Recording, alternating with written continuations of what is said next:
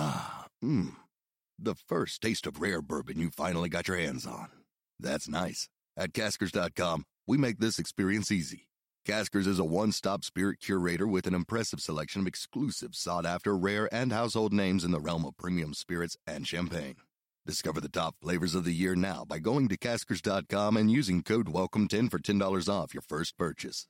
Get $10 off your first purchase with code WELCOME10 at Caskers.com. Welcome to Intelligence Squared. I'm senior producer Connor Boyle. Coming up on the podcast, Wes Streeting, the Labour MP whose story has taken him from underprivileged upbringing in London's East End to now being the UK's Shadow Health Secretary, tells the story contained in his book One Boy, Two Bills and a Fry-Up. Joining Streeting in conversation is BBC Radio 4 presenter Justin Webb. If you want to listen to this episode ad-free and enjoy lots of member-only content from Intelligence Squared, just head over to our website intelligencesquared.com/membership or subscribe to the channel on Apple Podcasts. And if you want to keep up to date with everything going on, including upcoming events, just sign up to our newsletter too to get all the latest news straight to your inbox. Now let's join Wes Streeting and Justin Webb in conversation. Hello, our guest today is Wes Streeting, the Labour MP for Ilford North since 2015. I've got to tell you a story about Wes Streeting briefly before we start. The other day I interviewed him on the Today programme, and at the end of it, the microphone was left open. My colleague who I was presenting with turned to me and said, I really like Wes Streeting. And I, being a bit more savvy about these things, I've been doing it for longer than my colleague. I stay mum because I know that microphones in studios are dangerous. But look, it is a fact that people do like Wes Streeting, and I suspect they're going to like him even more after reading this book. The book is One Boy, Two Bills and a Fry-Up, a memoir of growing up and getting on. And I'm delighted to say that Wes is on the line and on a particularly busy day too. But Wes, hello to you. Thanks very much for sparing the time. No, thanks for having me on, Justin. And I've always liked that Simon Jack. Yeah, I wasn't going to name him, but there we are. He's out. Sorry, Simon. I've done it again. And rightly done. Look, let's start with tell us about the Fry-Up, first of all. It starts with the Fry-Up. A full English breakfast saved my life, literally, because my mum and dad were very young when I was conceived, sort of 17 and 18. And this was the Fry-Up that literally saved my life because my mum had been booked in for an abortion. There was unanimous consensus across the family that was the right thing to do, that this wasn't, the right age, the right time to have a baby. And I think a few days before, she decided she wasn't going to go through with it. And so she did the very thing that she knew she wasn't supposed to do on the day of the procedure, which was to have breakfast. And she did that because she knew that my nan would hit the roof. Everyone would be furious. But if she'd had a breakfast, that was effectively the insurance against having to go through with the abortion. So, yep, one boy is me, two bills are my grandfather's, and the Fry-Up is the Fry-Up that saved my life. My God, the family is extraordinary, as you describe them. Not just your mum, who was plainly a woman of strength and purpose and determination, but the rest of them too. Yeah, for me, that's been the slightly terrifying thing about writing this book is, especially at this stage, when we're talking in publication week, this is the point at which I kind of open up my life and my family to a wider audience. And in the last few weeks, I think all of us have started to feel that sense of nervousness and trepidation that, these aren't just characters that are written in a book. These are real people with real and quite extraordinary stories, which is why I've written the book. It's also one of the reasons, by the way, when the publisher first approached me, Hodder, my editor, Tom Perrin, to write the book, I initially said no, because I thought, well, these are sorts of books that politicians write at the end of their career. Unless this book goes really badly, I hope this isn't the end of my career. Yeah. And but it was also a question of time and also exposure, because as politicians, we're not meant to show vulnerability. And I've told some very personal stories in this book. Yeah. I mean, I when I read a book of memoirs, I told very personal stories, but I waited until everyone was dead, to be frank, who could have been affected by those personal stories. Your personal stories, I mean, there are people who are still around and the personal stories, my goodness, they go to prison, don't they? Yeah. They go to really awful things in people's lives. Give us a kind of sense of the personal stories that you are now revealing and why you are. So the two Bills are the grandfathers that in some ways epitomise the two very different but stereotypical East End families that I come from. One, my dad's dad, Bill Streeting, he served in the Royal Navy in the Second World War. He was a civil engineer throughout his entire life. He served king and country and loved queen and country. And he was a not just devout Christian, but staunch working class Thatcherite Tory. He the only time he voted anything other than Conservative was Liberal to keep Labour out, is that he was that kind of staunch Tory, upstanding, work hard, play by the rules, pull yourself up by your bootstraps kind of guy. And then on my mum's side, Bill Crowley, her father, was in and out of prison with a string of convictions for armed robbery throughout my childhood, my mum's childhood, and in fact, his own childhood. I mean, his first encounter with the criminal justice system was at the age of 8. He was in approved schools and Borstal. I think his first job was trying to break into the Balham branch of Woolworths.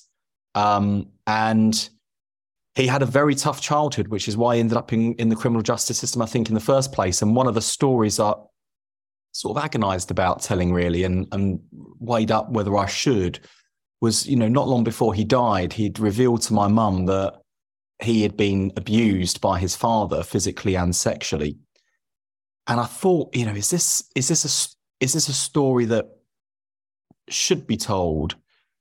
And I thought, well, he's no longer with us, sadly. And I thought, actually, we do need to break the taboo around some of these issues. And in some ways, I think knowing that helped me also to reconcile the man that I knew and loved, who was witty and clever, and we used to have arguments about religion. He was a staunch atheist about politics. He thought politicians were a bunch of crooks. In fact, I can almost hear him now saying, you work with more crooks than I did in Parliament. And but you know that about his childhood, and suddenly everything else makes sense, and his criminality makes sense. Not that it's defensible per se, but it makes sense. And it was as a result of his criminality, it had a big impact on the wider family. My mum was born in prison. Well, not literally in prison, but up the road at the Whittington Hospital. My nan was in Holloway Prison because of her involvement with my granddad's dealings. And she shared a cell with Christine Keeler, who was at the heart of the Profumo affair, and they became lifelong friends. So I think when my editor read some of these stories in the Times, an interview I gave to Rachel Sylvester when I came back from kidney cancer, I think this was what caught his attention. He said, look, you've got to tell this story. And over a series of weeks and months, he coaxed me into it. And so if this goes badly, it's all Tom's fault. And if it's a roaring success, well, that's all thanks to me and my family and my writing. Okay, so you're born into this family and it's tough. I mean, tell us about, for instance, one of the things that really struck me. Well, there were two things that really struck me. One of them, just because I've got a dog that I'm very fond of, and the story of what happened with the dog. Oh, don't you're honestly, you'll make me cry. Oh, well, I did actually. Tears came to my eyes when I read that. But let's leave the dog for a second and start with your 4th birthday, which actually, in a way, should be making us cry more, but because of the way we are with animals, doesn't. But just give us a kind of sense of it. It's not the physical side of poverty always, is it, that really matters? It's something much wider than that, which you bring out in the book. I think that's right. My 4th birthday, I think, was probably the first time I can remember where I realised that we were poor, and poorer than the other kids. I mean, the nursery I went to, it was full of kids from backgrounds like mine, but I felt like we were at the poor end of poor because, every time there was a birthday, kids would bring in a cake or some sort of fun-sized sweets, and we'd have a little party. And then my birthday came around, and there was an expectation from my friends, well, where's the cake? When's the party? And then I thought, well, I haven't got one. My mum hasn't sent me in with one. And thanks to the kindness of the nursery teachers, they went across the road to the newsagent, bought one of those little Victoria sponges you get in the box with the cellophane wrapping, and we had a birthday party, and it was the first birthday party I could remember. They saved the day and spared my blushes, And it was really special. And I really wish, because I named lots of teachers, I really wish I could remember the names of all my nursery teachers. I remember there was a woman called Sue and a woman called Joyce. I'd love to be able to thank them all these years later, because they had no idea how much that moment meant to me. And what was also heartbreaking is when I was talking to my mum about that, in the process of writing this book, she said to me, "Oh, I didn't realize that's how you felt. And I suppose I could have gone round the family and tried to borrow some money. But when my mum was growing up, her birthdays weren't celebrated either. So it was almost, she worked really hard, my mum, and made sort of sacrifices to make sure I didn't go without in lots of ways. But I think that was a good example of how, despite trying her best to be a great mum, there were moments where, because of her childhood, she didn't really know what the done thing was." Tell us about the dog. Oh, so fast forward 10 years, and one of my mum's friends was a dog breeder, and he invited, I remember going out on this long drive into Essex, I think it was, to pick up this golden cocker spaniel, which my mum called Mishka, which I thought was a terrible name for a dog, but Mishka it was. And I loved that dog. And, we had her as a puppy. She grew up with me. Every time I'd come home from school, she'd come running to the top of the stairs. And, in a flat that wasn't particularly nice or homely, the dog made it feel much more like home. And I wasn't allowed to play out really on our estate because mum didn't think much of the kids on the estate and thought I'd get led astray. So I was kept in a lot. So having the dog and being able to take the dog out for a walk really meant a lot to me. And then my mum fell pregnant with my oldest brother. He's 10 years younger than me. And during the night, I heard, sort of after I'd gone to bed, I heard some voices out in the hallway, opened the door and found these guys who I didn't recognize carrying Mishka's basket and lead. And so I started to cry. It's ridiculous. 30 years later, I'm really not over this. But I realised they were taking her away. And my mum, in her infinite wisdom, decided the best way to handle this awful situation was to give the dog away and then tell me afterwards. And I caught her in the act, and I was absolutely heartbroken to the extent that 30 years later, this still makes me well up. The worst thing of all was Mishka obviously knew what was happening, because I sort of said my goodbyes and went back to bed and was just sobbing and didn't want to see my mum. And when we first got Mishka, I'd spent, the little bit of pocket money I used to get from my granddad on one of those squeaky toys that was shaped like a cake. And I was crying and sobbing in bed, and Mishka came wandering in with this half-eaten, falling apart rubber cake. And she just leapt up onto the bed with her front paws and just dropped the cake next to me and just wandered out the door. And it was like she was saying goodbye. And I can't believe all these years later, this is like, I'm in the middle of like crying and laughing at myself, because I think this is totally absurd 30 years later to still be this affected by it. But I never saw her again. And, I think she went off to live with a woman whose dog had recently died, and she was bereft. So I know she went to a good home, but yeah. And luckily I didn't resent my brother, because the reason mum got rid of Mishka, which is entirely reasonable, she thought, I'm pregnant with a baby. That's another mouth to feed. And, it's the baby or the dog.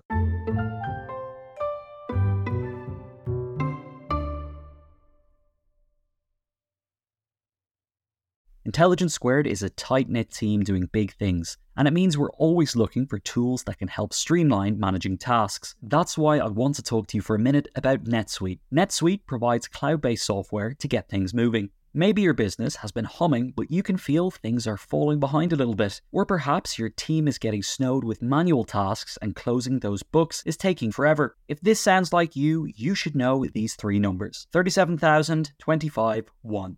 37,000, that's the number of businesses which have upgraded to NetSuite by Oracle. 25, NetSuite turns 25 this year. That's 25 years of helping businesses do more with less, allowing them to close their books in days, not weeks, and drive down costs. And one, because your business is one of a kind. So you get a customized solution for all of your KPIs in one efficient system with one source of truth. It means you can manage risk, get reliable forecasts, and improve margins. It's everything you need to grow all in one place. NetSuite is now making an unprecedented offer to make more of that kind of thing possible. Right now, you can download NetSuite's popular KPI checklist designed to give you consistently excellent performance absolutely free at netsuite.com/squared. That's netsuite.com/squared to get your own KPI checklist. netsuite.com/squared.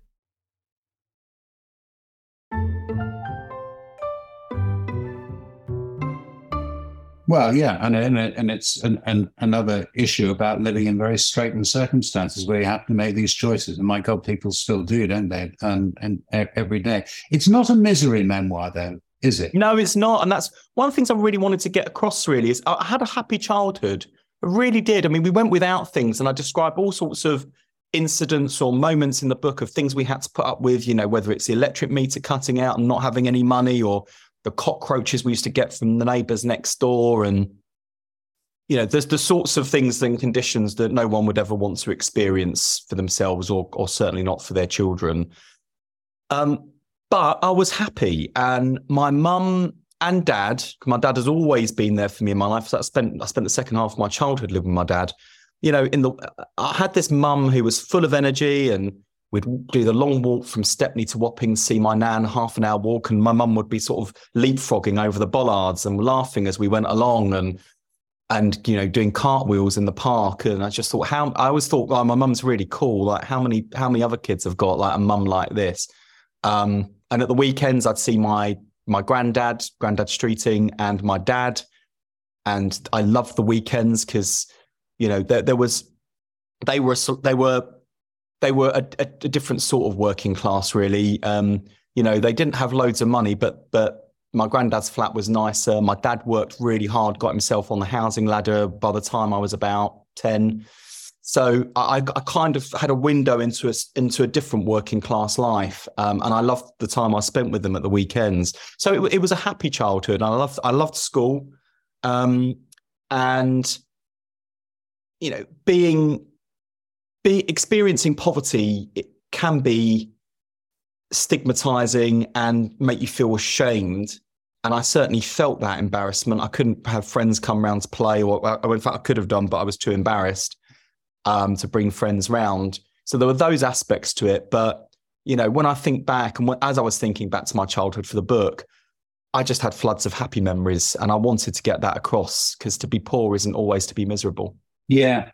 What is the impact of that then on your politics now, Wes? Because you just strike me as someone, well, you obviously are. You're on the wing of the Labour Party that is less angry, if I can put it like that. And it's fascinating that sometimes the most angry people on the left are sometimes quite upper middle class people. Yeah. And the least angry, I'm thinking of Alan Johnson, who I had the great pleasure of going. Oh, I love Alan. Yeah. He's a lovely guy, but has never been an angry politician, and yet grew up in circumstances like yours, or possibly worse in some ways, in the 1960s. Yeah, absolutely. I must say, Alan's a total role model for me, actually. In fact, I made the mistake of listening to Alan's first book I'd read it already, but I was listening to it on audio.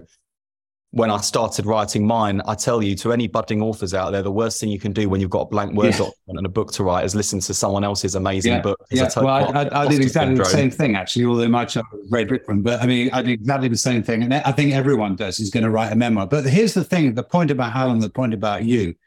I don't like this word moderates, but you're both not angry politicians. Is that because you do know what poverty is like, and also what life is like, and the kind of the elision of people's characters and personalities with the stuff around them, and how that kind of meshes into who we are? Yeah, I think there's something in that. I feel like, in terms of my politics, my fundamental driving mission and the issue I care most about is how do you make sure that kids from working class backgrounds like mine get the same choices, chances, opportunity security as kids from the wealthiest backgrounds. And one of my frustrations, deep frustrations with the Labour Party, is that despite having been created to drive real and lasting change in our country, we have spent most of our existence, the vast majority of our existence, in opposition, not in power. And I recognise, not least because of my family, and, you know, most of my dad's side of the family were Tories when I was growing up, most of my mum's side Labour, and on the left of Labour as well. I do understand what motivates people, particularly working class people, to vote Tory. And I recognise what stops them from voting Labour. And so my politics has always been centre-left, and recognising you have to build a tent big enough to get people inside and to back your vision for Britain and to bring about the change you want. Otherwise, you end up in righteous indignation, in opposition, utterly unable to change a single thing. And I think my life would have been better in the 1980s growing up if there had been a Labour government. And, you know, people will know either through direct observation or the history books what the Labour Party was like in the 1980s. No, and I think that let my family down. I really do. And, you know, I'm angry about issues, and I'm angry about the state of inequality and injustice in our country. But my politics is practical, pragmatic. I want to roll my sleeves up and get things done. And that's how Labour wins, and that's how Labour delivers real change. And I think we live in an age at the moment where people see things in such simple binary terms. And if there's one thing that comes out of the book in terms of the stories, the characters, the experiences, life is really complicated. People are really complicated. And so I don't look at the Tories and I don't look at Rishi Sunak and his cabinet and think, you know, there's a bunch of people who come into work to plunge kids into poverty. What I do think is there are a bunch of people who don't know what life is like for most people, and that impacts on their choices. So their choices aren't as good as they should be, or they make bad choices, or they make choices for, you know, with a set of preconceptions and experiences about who will benefit and what will make a difference, because they don't know what life is like for people from families and backgrounds like mine. Yeah, it's really interesting, the point about complexity. I mean, you think of that when it comes to race, because you were a white working class boy, obviously. You got into Cambridge. We focus a lot, don't we, in the modern era on race, and in many respects, rightly so. And there's a lot of racism around. Do you kind of subscribe with that background in mind, with your book, thinking about your book? Do you think there is such a thing as white privilege? Did you benefit from white privilege? Does it mean anything to you, that phrase? I do understand the term white privilege, and it is true, I think, objectively, that even in Britain in the 21st century, to be white is to live free from racism. And there are sometimes occasional exceptions to the rule, and occasional comments that a white person might experience in this country, or maybe if they travelled abroad and were in an ethnic minority in another country. But we don't experience racism. And that does create a form of privilege. And so the only thing I would say is, I think the term white privilege can feel jarring to people whose lives are not remotely privileged at all. And so that can create, ironically, sometimes an obstacle to engaging a wider group of people in a discussion about race who kind of really need to hear it. Because ultimately, the way we'll deal with racism in our country is for people to stop being racist. So, you know, that's on us as kind of white people to not just in terms of our own behaviour, but to challenge other people's behaviour. Similarly, with the issues we've got around sexism and misogyny. I mean, I spoke at a vigil the other day for Zara Alina, the young woman who was brutally murdered in my constituency a year ago. And what really, really upsets me is that I talk to women in my borough and girls who've changed their behaviour because of sexism and where they go and what they do. And I think, hang on a minute, this isn't your responsibility to to change because of misogyny and sexism, it's our responsibility as men and boys to change our behaviour and the culture. So, yeah, I think that there is absolutely a legitimacy in the term white privilege. Is it the most helpful term to get a hearing with the largest number of people? I'm less convinced of that. Mm. The book, you mentioned right at the beginning of your book, getting cancer and the kind of shock of that. The thing that really, I mean, there were two things. Let's deal with that first of all. You have, once you'd been to Cambridge and once you went into politics, you were fast tracking your life in a way, weren't you? Just tell me psychologically how much of a blow. I mean, it's a blow for anyone at any stage of their life to suddenly get a diagnosis out of the blue. But you were young, you still are young, frankly. Thank you. I'll take that. From my vantage point, you are. But I mean, just the juddering halt that it must have brought to all your plans, at least for the moments when you were thinking, blimey, this could be the end. That's a great way to describe it, juddering halt. I always knew that I was going to be okay. It was caught early, diagnosed early. My prognosis was excellent. I knew I wasn't going to die, but it was terrifying. I cried.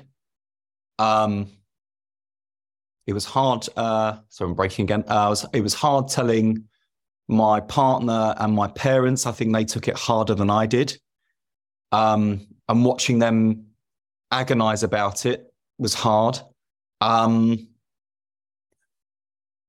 then, going through the experience, especially during COVID, it was incredibly lonely. I will never forget how I felt going in for first my biopsy and then for my operation and leaving Joe and my dad at the door of the hospital. It is the loneliest I've ever felt in my entire life, as I sort of sat in the cubicle waiting for the doctor and the nurse to come in. And as soon as they did, it was all straight into action and I felt a lot better. I think after the operation, that was the first time, probably since I left school, that I've really stopped and had total rest, because since I went to university, I threw myself into university life. I worked every university holiday to pay my way through university. So other people went and had holidays and I just went and slogged my guts out at Comet and earning as much money as I could.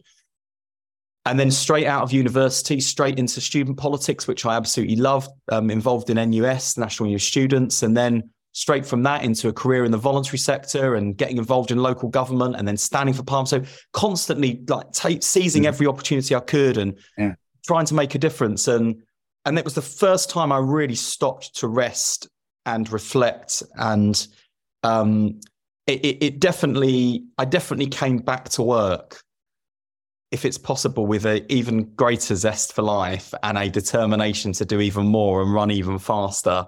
Because you never know how long you've got. And as I say, my prognosis is excellent. I don't live in fear of cancer coming back.